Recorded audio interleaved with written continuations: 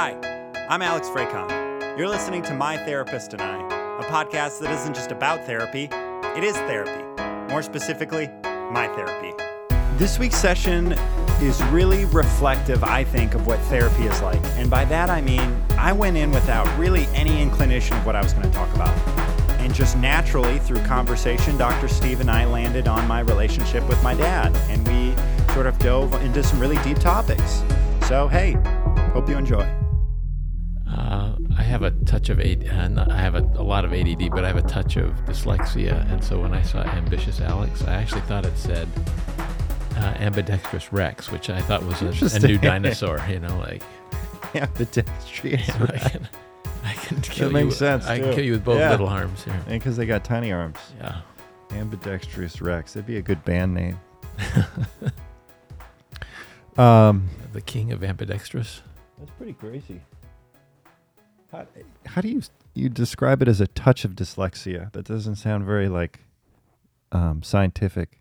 Is that like self-diagnosed? Never been diagnosed Okay. officially, but I mean, I see vestiges of it all the time in everything that I do. I imagine that made academia kind of challenging.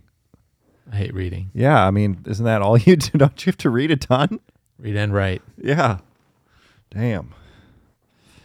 Well, at least you don't, in your practice, you don't have to, right?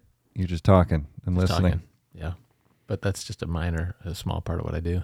Yeah. How many years? Well, I guess it's ongoing, right? When did you first start your academic pursuit of being a doctor?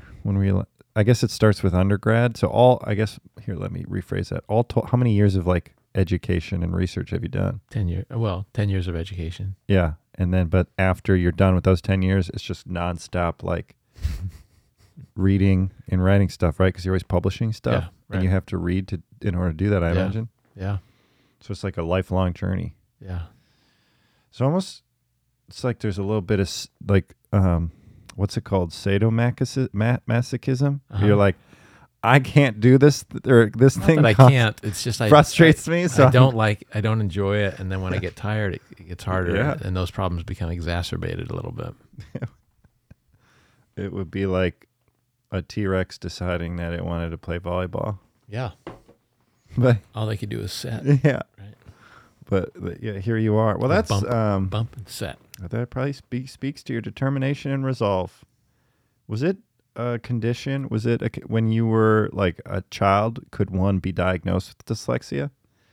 I don't know if that was a thing. And certainly ADD was not a thing. Yeah. You go look at my first grade report cards, Yep. Stephen is talking in class a lot. Stephen Is reading things is wrong. looking out the window a lot. Mhm. The dyslexia stuff has come later, but Yeah, I think we talked about that in a previous episode. Where are we live right now? yeah, We are? Oh. we have been for 2 minutes and 58 seconds. Okay. It's confusing because I see the record button is red. Yeah, And sometimes to me, that red means trips- stop. Sometimes that trips me up. Like in the Yeah. middle of a session, I'll be like, "Oh my God, did I forget to hit record?" So I look over and panic. But no, we're live. But I remember a couple sessions ago, I talked about how school. One big takeaway I had from my school was thinking that I was kind of stupid. So yeah, for similar reasons, where I was very disruptive, always wanted to talk. I guess like most people, I learned differently. Yeah. So it took me a while. I guess not too long, because someone left an interesting comment on this very clip. We were discussing this because I mentioned I think it took me about 21 to figure out sort of my approach to learning, and that I'm actually, if I handle it my way, it's, I can do it quite well. Uh-huh. And the person commented not in a mean way. They were just like, "Wow, that good. I'm envious. It only took you to 21 to figure that out. That you weren't stupid. It's just it took me forever. I'm still They weren't working." being facetious as far No, as they were just like, I felt that way well into my Wow. adult years. Yeah. And it made me think a little. I suppose it was perspective. Yeah. Because back to sort of mastery, Alex, I just always assume that anytime I struggle with something, it's due to a deficiency, as opposed to hearing this complete stranger say, hey, not only did I deal with this thing, I dealt with it a lot longer. And I admire the fact that you got it done so quickly. Yeah. Where I was like, oh, that was interesting context and perspective, I suppose. Yeah. So, what's up, Doc? Yeah, it feels like it's been a while. I'm no longer sick. Yeah, that's good. Yep. I'm more interested in your EMDR post. You posted something on Instagram. Yeah. Like, wow, I had a mega EMDR session. Yeah. And also, then you went and talked to George about the EMDR session, so I'm feeling left out. Well, it's your turn. Here we are, Dr. Steve. But I don't know that. I mean, that's on my mind, but I don't know that that's what's important for you to talk about today. I actually don't. Well, I hear both of those. I like it when a therapist has sort of drives a little bit. Yeah. And poses a question. Yeah. But I also appreciate your concern, which is, hey, what is it? Do you need to talk about this, or do you need to talk about something else? I suppose you treat each patient differently, obviously, and people listening to this podcast might be like, well, what should I do? My experience is... But what I just said is what I typically say. I have something on my mind, but we don't have to go there. Yep. You may have something that you've been thinking about. I wish more therapists would do that. Sometimes I struggle with that. George and I talk about this a lot, where he's very much in the camp of like, you tell me like what's on your mind. Where sometimes what's important today. Sometimes I show up and I'm just like, the burden of starting the conversation and carrying the conversation is too much. Yeah. And I want a therapist to be like, hey, so I was thinking about this thing you said last time, or randomly I wanted to check in on this. Like, that feels good. I like that, because then it takes the pressure off of me to be like, oh, okay, what is on my mind? What is the deep, thing that's bugging me? And I don't know, just can feel like a lot of pressure. So long story short, I think it's cool when a therapist chimes in with stuff they've been thinking about. So with that said, though, I can always, sometimes if someone's like, hey, can we talk about this? I'll be like, yeah, sure, but let's talk about it later. I feel like, I don't know, I'm perfectly capable of saying, nope, Dr. Steve, we're not going to talk about that. We're going to talk about my pet fish, Gary, who died 3 years ago, and I still think about him. But that's just an example. We're not going to talk about Gary. Did you have a pet fish named Gary? Yeah, R.I.P. Gary. Great fish. Great little fish. I taught him how to, I would put... taught your fish? I put a little fish pellet on my nose, and I'd hover over the tank, and he'd jump out of the water and eat it off my nose. No. Yeah. I got video of it. Wow. And I couldn't tell. I was like, is my fish smart, or is this just like innate instinct to kill and eat so strong that it just is like... To kill and eat the pellet, or kill and eat you? So I got shrimp to clean the tank. You can get little tiny shrimp. You put them in there, and they go around and they clean. Gary ate all of them. He killed 13 of them. It was a bloodbath. So I think betta fish are extremely aggressive and like to kill things. Yeah. So that's why. Is that with or without cocktail sauce?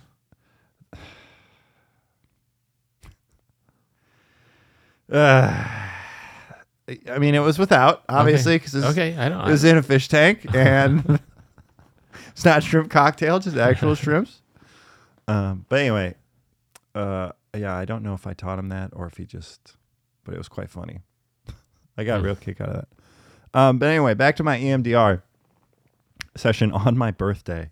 I told, her name's Michelle, and I was like, hey, Michelle, like, I think at the end I was like, it's my birthday. I think, like, what a weird way to celebrate my birthday. And she's like, no, this is good work. This is good for you to be doing on your birthday, which I appreciated. But I was pretty exhausted. I don't know. Coming out of those sessions, I always feel like, for how little talking it is comparatively, and compared to a talk therapy session, I'm far more exhausted after EMDR.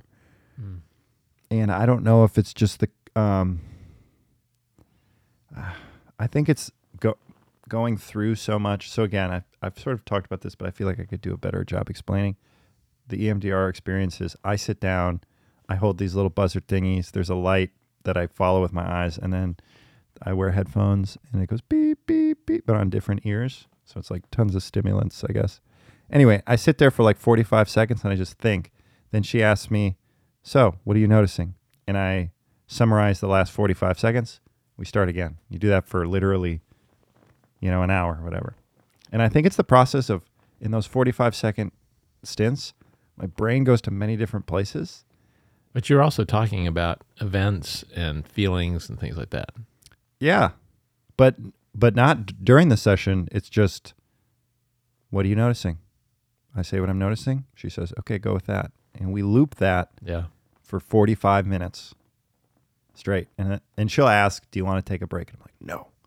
Power through. But I think it's Gary would be proud. Yeah. Attack mode. I think it's just the process of like revisiting stuff that I hadn't thought about in a long time and then trying to articulate what it is that I'm thinking and feeling. Yeah.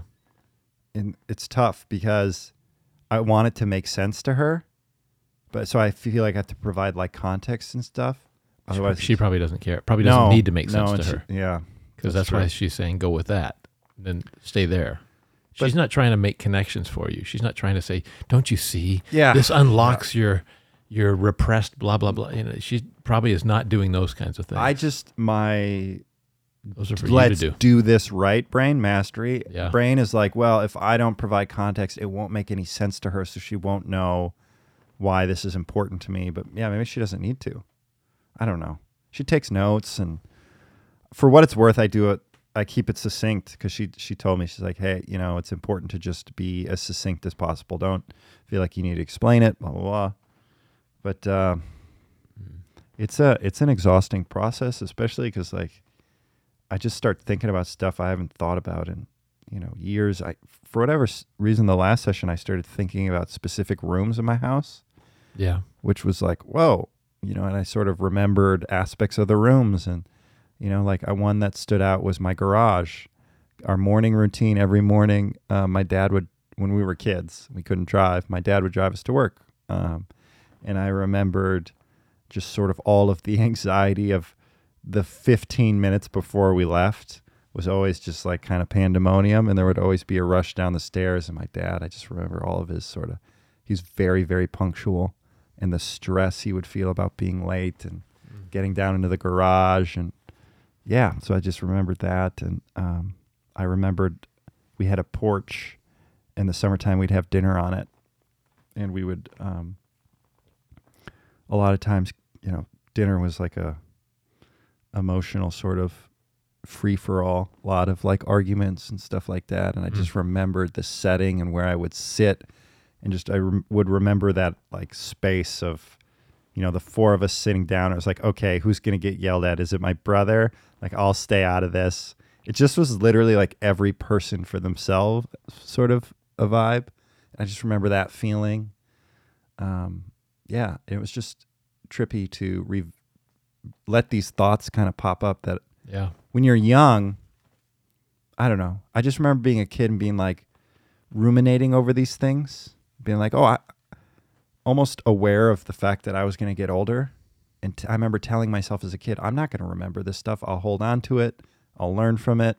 Even at a young age, even at age 10, I remember thinking to myself, okay, you always hear about older people saying they forget and they wish they could remember more from their childhood. I'm going to remember all this stuff.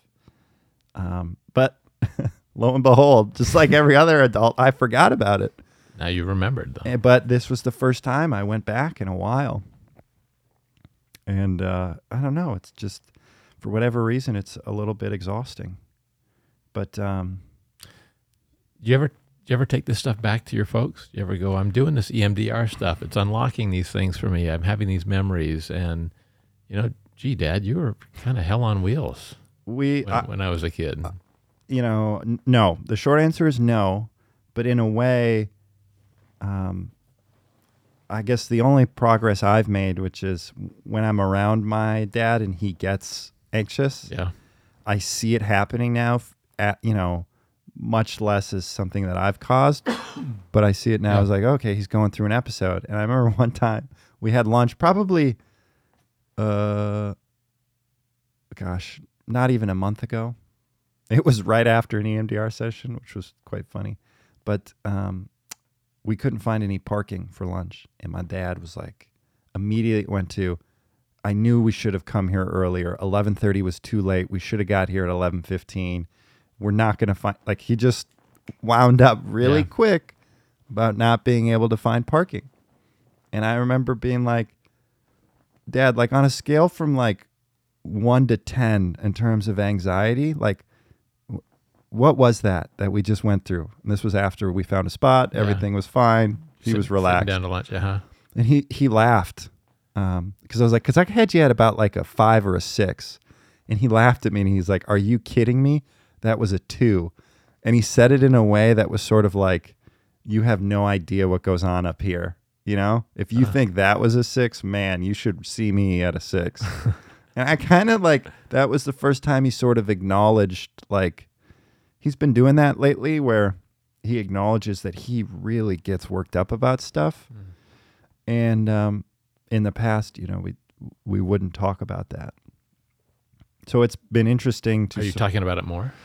Yeah, just as I see it, you know, I try to get him to laugh about it or sort of, hey, this is kind of weird, don't you think, man? Like, come on. So if you had asked in that moment, well, what's a 6 like? Tell me, what's a 6 like for you? He would have gotten uncomfortable. Tell me about a time you went to a 10. Yeah. Then you would, my guess is that you'd start seeing him in a different light. Sure.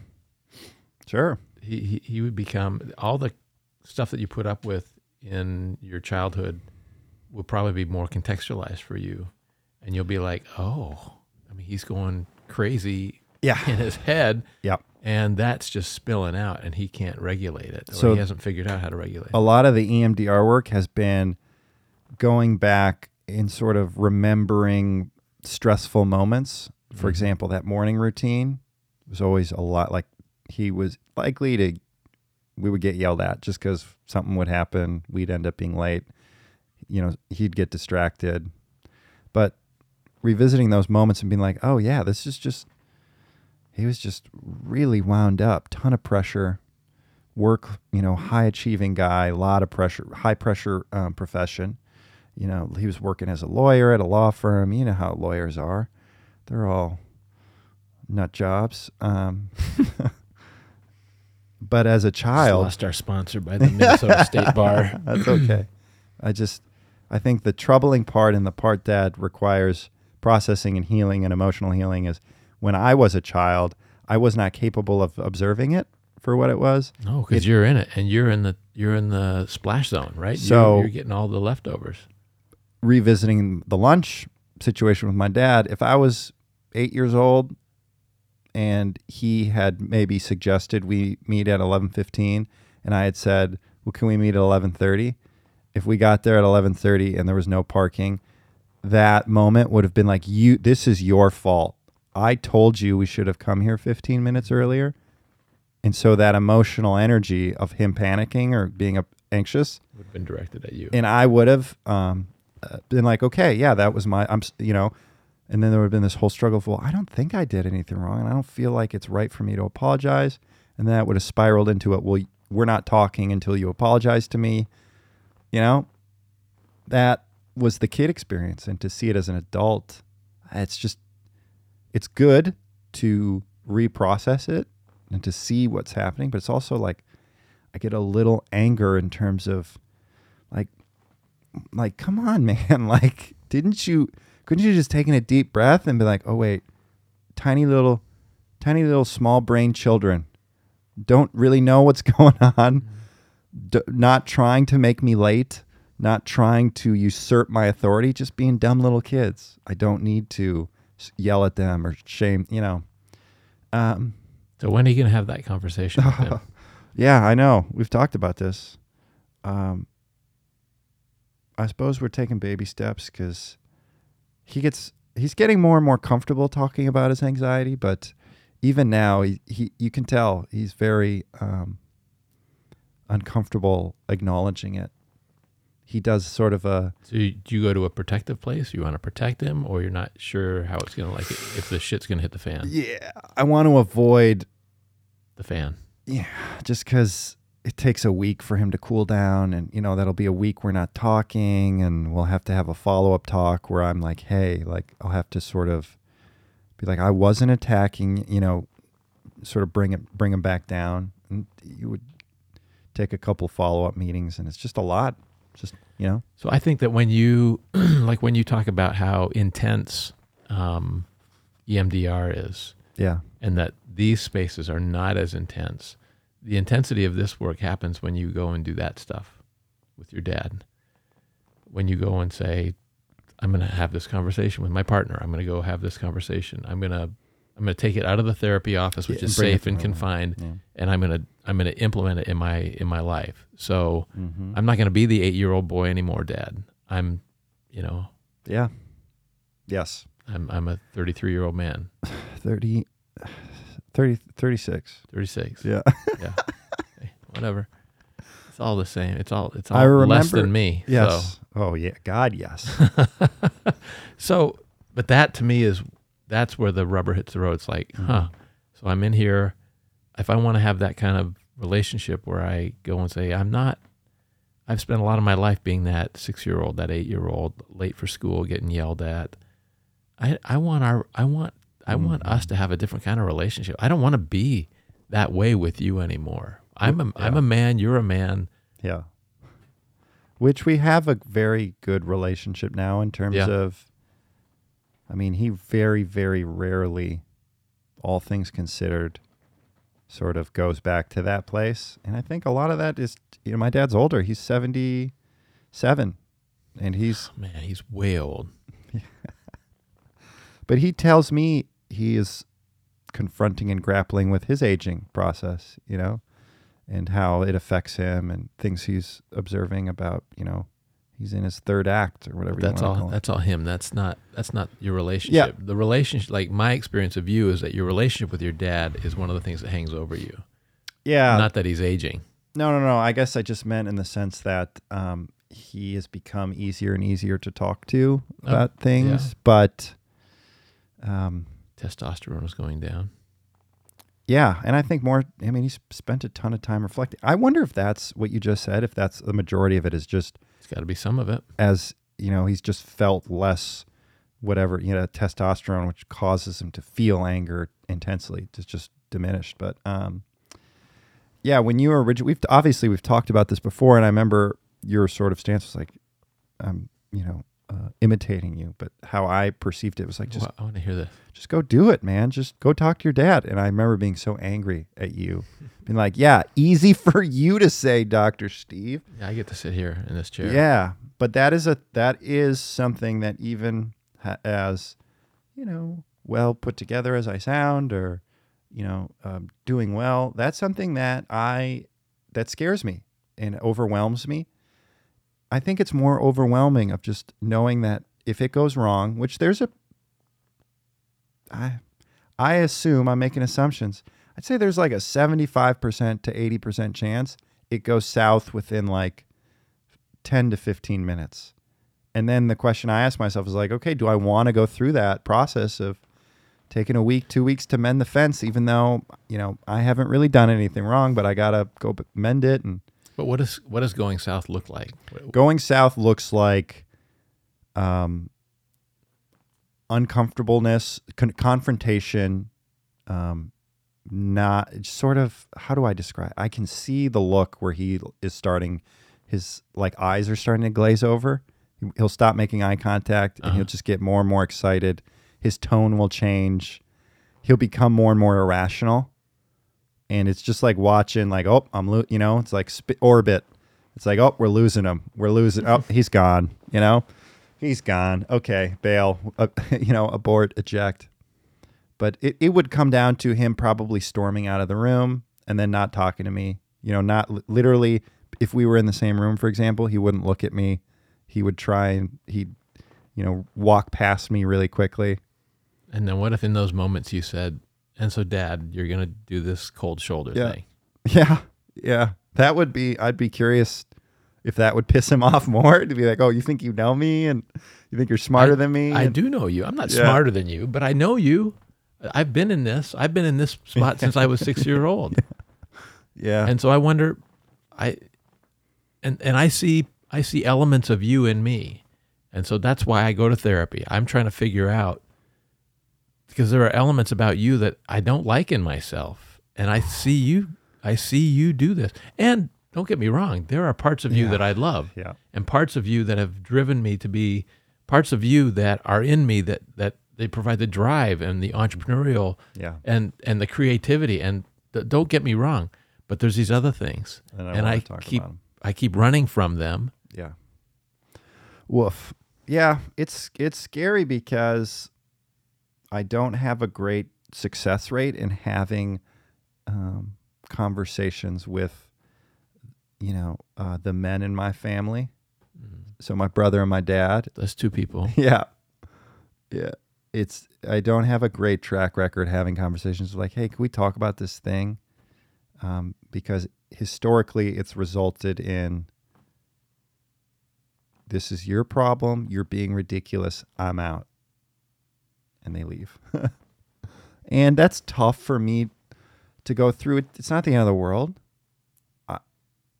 It gets resolved. But to me in that moment, it's like, yes, this is my problem. And you're somebody I love. Mm-hmm. You're somebody that's involved in this. I know. And so I would love to be able to figure this out. Yeah, it is my problem, but you're also involved in it, Dad. I know. Oof. It is scary. I mean, a lot of this is just nerves. Yeah. Because at the end of the day, who's to say how it'll go? And that quote you said, what's that poem? The bitterest tears shed over graves are for words left unsaid and deeds left undone. Yep. And I've read so many, comments on videos or just threads on Reddit talking about what's one thing you wish you told your dad before? Yeah. And it's just so many people being like, I really wish I had a conversation with my dad before he's gone. What's scary is I could easily see that being me for as much therapy as I do and as much EMDR. I'm still scared of, I don't know what it is. Maybe it's just being the isolation, There's always that threat of I won't talk to you ever again. That was always on the table with my dad. That's not going to happen.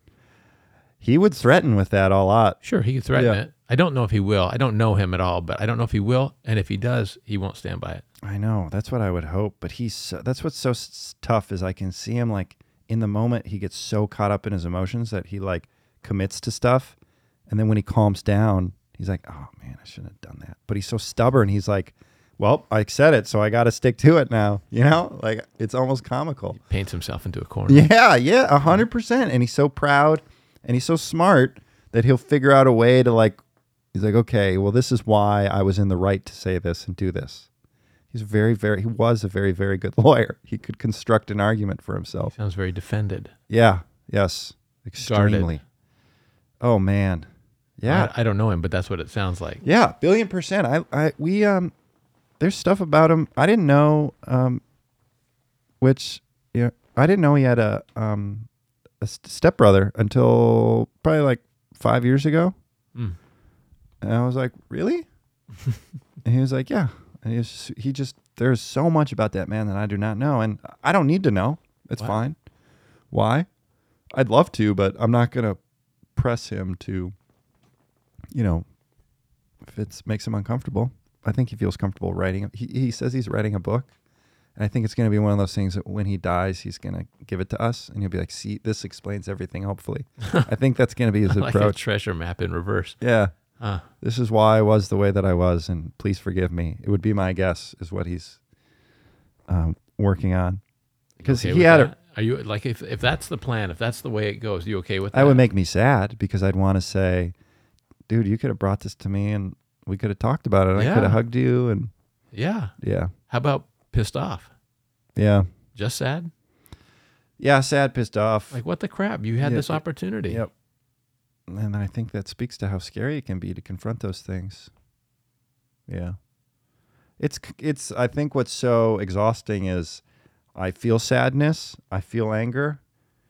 I don't know which one to, I don't know. I mean, my guess is they're both connected. Yeah, totally. Totally. And I get annoyed that there are things even after the EMDR and then the George session and the Dr. Steve session, there are things that I could talk in circles around it, and I'm still gonna be scared to do it. I'm still gonna avoid it. And that is sort of having honest, meaningful conversations, Right.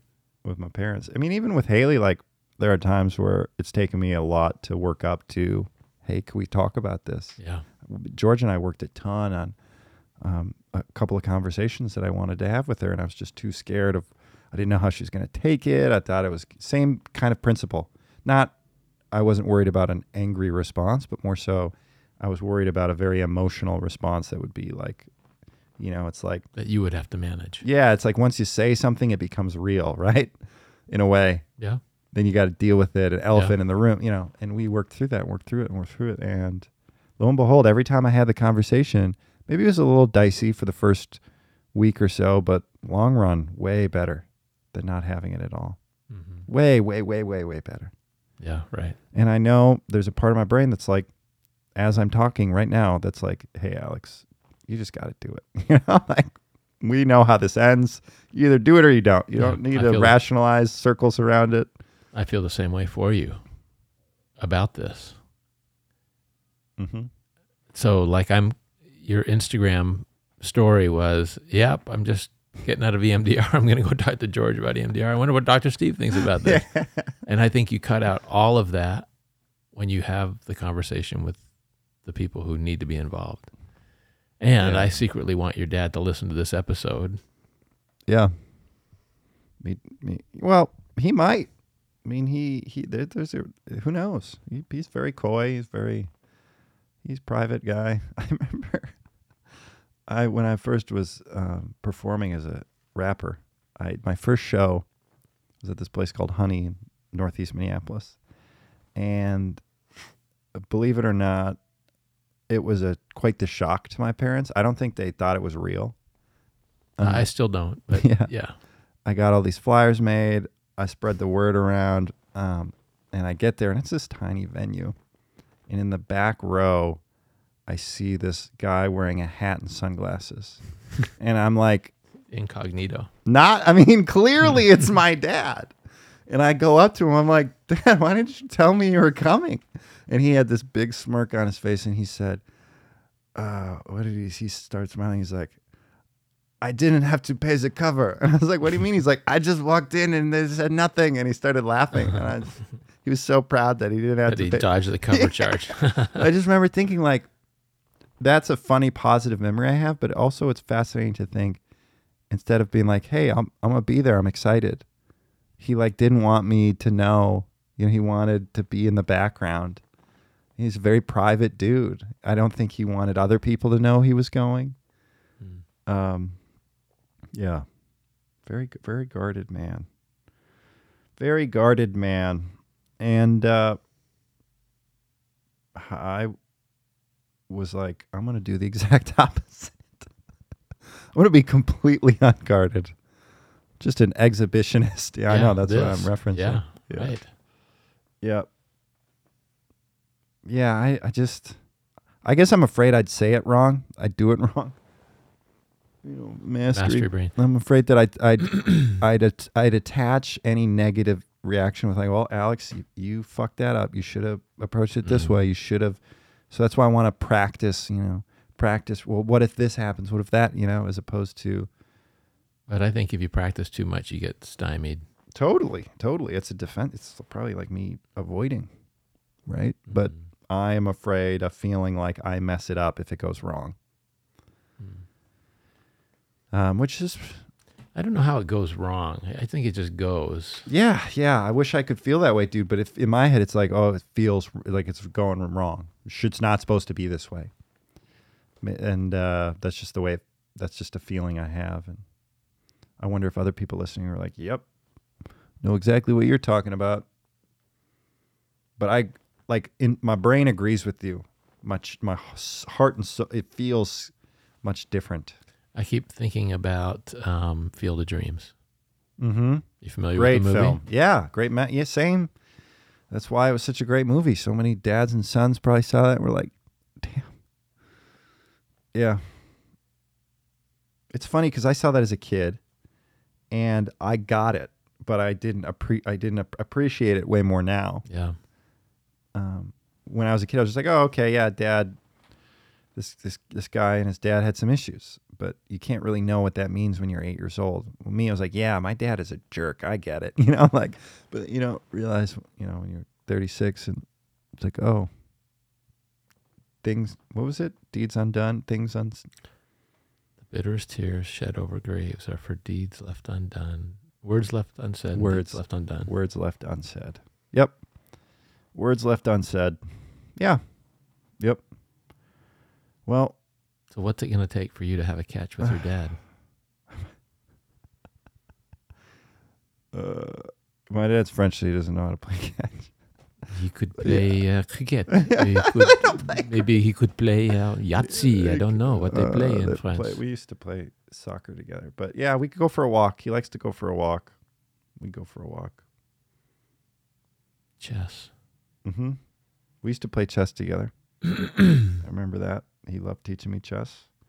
But I didn't have it in me to ever beat him. So I'd let him win. And he'd be like, are you letting me win? I just couldn't. Does he know that now? I don't know.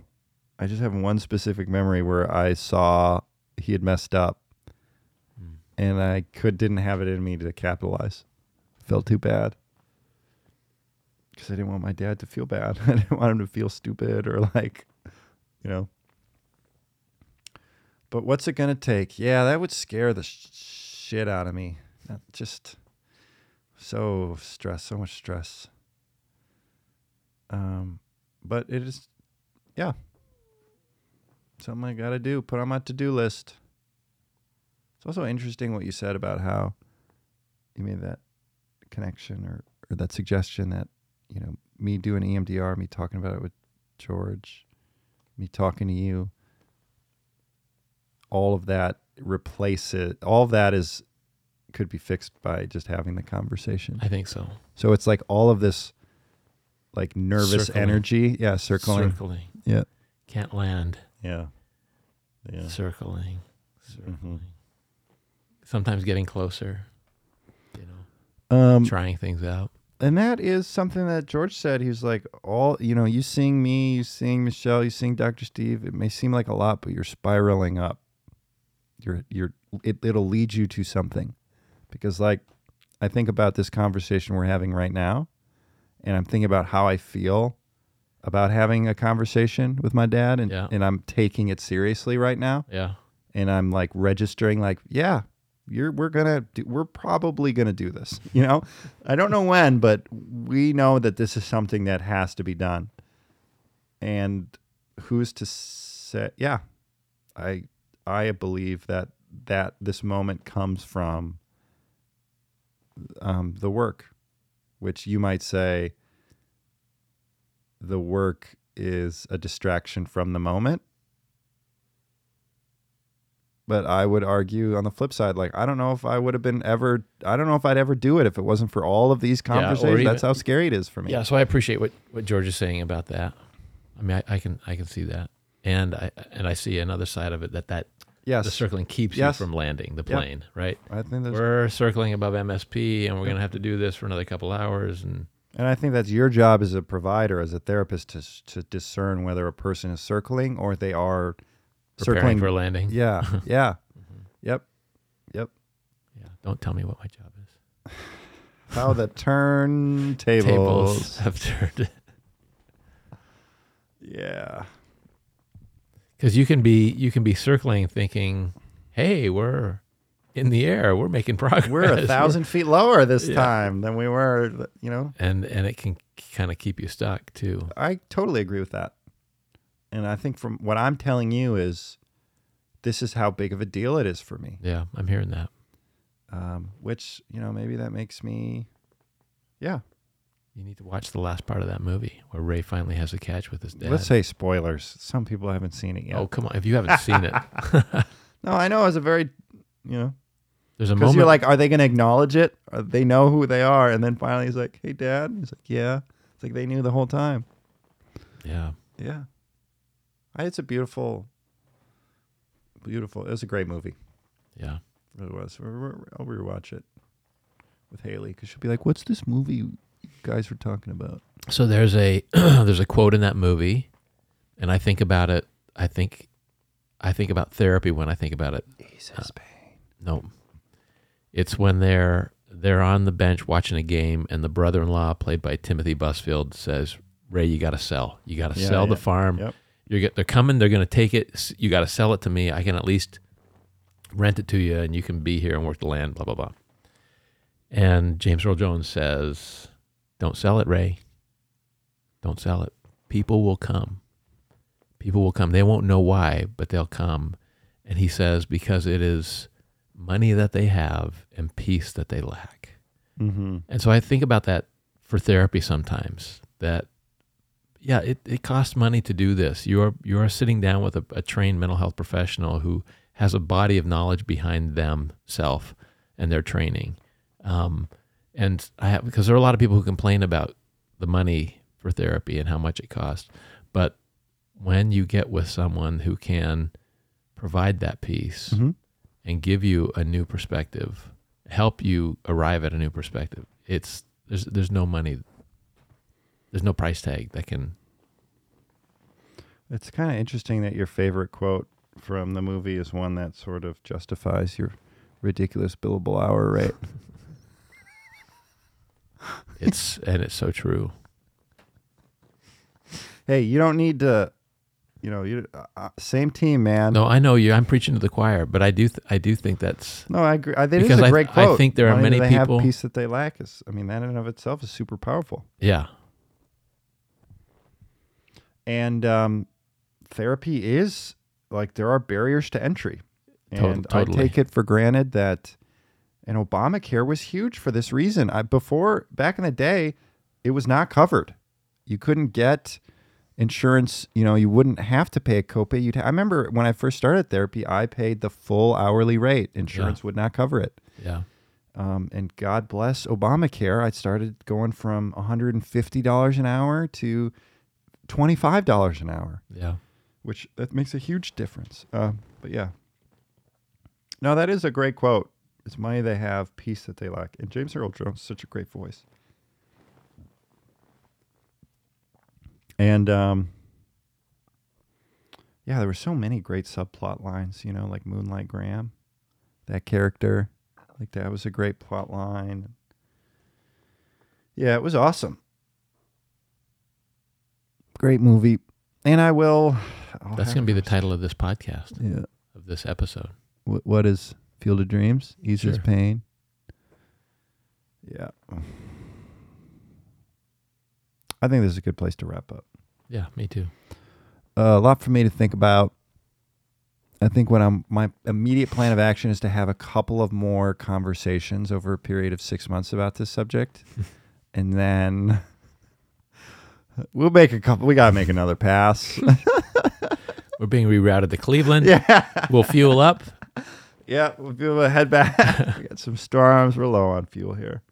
No, it must be frustrating from your chair. Or not frustrating, but you must see a lot of people who talk. It's like everyone knows what needs to be done, and you're just circling. You must see a ton of circling. Yeah, I see a lot of circling. Yeah, and I'd love to know what you circle around about, because I feel like every human being circles around stuff. You come from this perspective of showboating, have conversations with his own father. Okay, but what are the things that you circle around? Maybe our listeners can hypothesize. Yep. All right, well, we'll save that for another episode. I'm not going to tie a bow on this. Life is messy. It's good, it's bad. But be kind to yourself. But be kind to yourself. And those around you. And those around you. And or keep circling. Better safe than sorry. Nothing. Too much of a bow.